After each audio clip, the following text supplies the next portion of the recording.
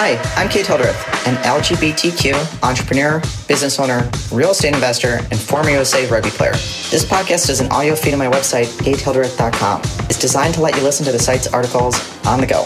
If you'd prefer a traditional podcast where I'm the one on the mic, then check out my other podcast, What You Should Have Been Taught. Either way, I'll teach you what you wish your parents and teachers had taught you, like how to increase your income, negotiate a raise, invest for cash flow, lose 10 pounds fast, and so much more.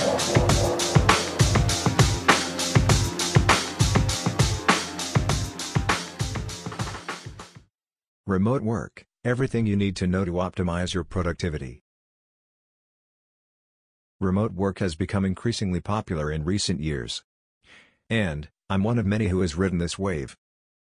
For some, remote work means a full-time lifestyle as a digital nomad. For others, it means supplementing your income with paid blogging, ghostwriting, or researching. Whatever your situation, all remote workers face similar challenges when it comes to productivity. Everything from pets and deliveries to social media and personal phone calls can disrupt your workflow. I know this from first-hand experience, because I have been working from home for over a decade. While I do have office space now to help manage the media and real estate companies that I own, I use it part-time because I like splitting my time about 50-50 at the home and at the office. Meaning, each of the tips below has been battle-tested in the real world. 5 tips for remote work. If you think remote work is the right choice for you but you worry about productivity, keep reading. I've got several key tips for staying productive in a world full of distractions. 1. Set up a dedicated workspace. Working from home makes it incredibly tempting to just drag your laptop over to the couch. Unfortunately, this breaks one of the cardinal rules of working from home. Keep your workspace and relaxation spaces separate. If you live in a studio apartment, you can't get around mixing those spaces. If you live in anything remotely bigger, though, carve out a dedicated workspace. A dedicated workspace provides at least one key psychological benefit. Your brain avoids confusion about what mode it should operate in. It knows that when you go into your workspace, it's work time. You'll find it much easier to get into the right headspace and start working. A dedicated workspace also prevents your work from spilling over into every other part of your home. That lets you actually relax when you wander over to the couch to watch an episode of something. If you see a spreadsheet or a rough draft of something sitting on the coffee table, it will be tempting for you to work while you should relax. 2. Develop a firm schedule. Working remotely makes you subject to all kinds of distractions. Some of those distractions will come from you, like the lure of the fridge or pressing chores. Some of those distractions will come from other people, like a spouse asking you to run errands during the day. All of these distractions can add up very quickly. In the worst-case scenario, they leave you scrambling at the end of the week to meet a deadline. One way you can fight distraction is with a firm schedule you use from the outset.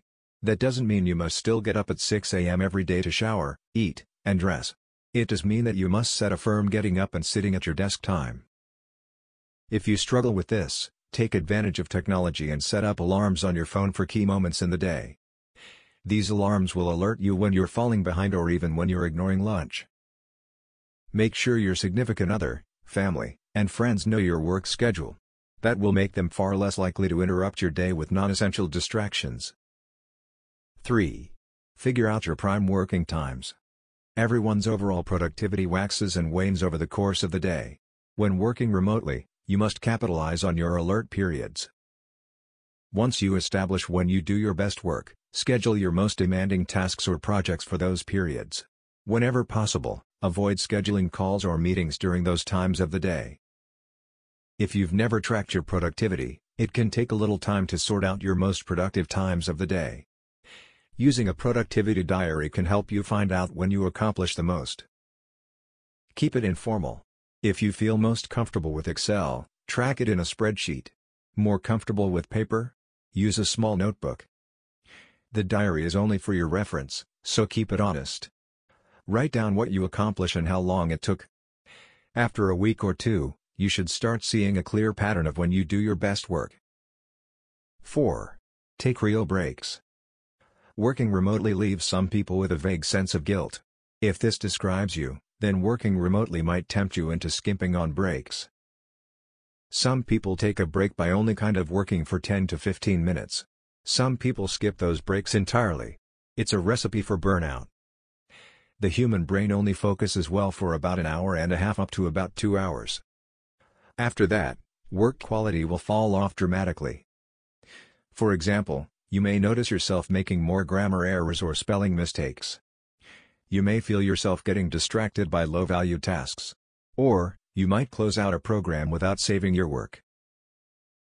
These kinds of mistakes provide clear evidence that your brain needs a break.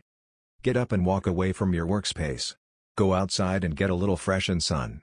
Eat a healthy snack. But whatever you do, take your breaks. 5. Set high-priority goals.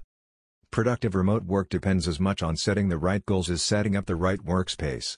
Ever kill an hour answering low-priority email at the office at the expense of a key project? It's infinitely easier to get sucked into these non-productive tasks at home.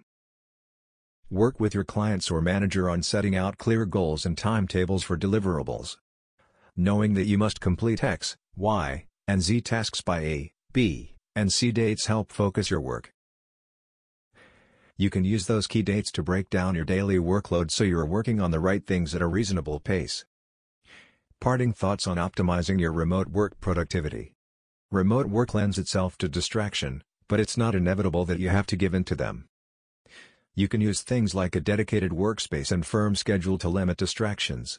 Tailor your schedule so that you do your most demanding work during your peak productivity hours.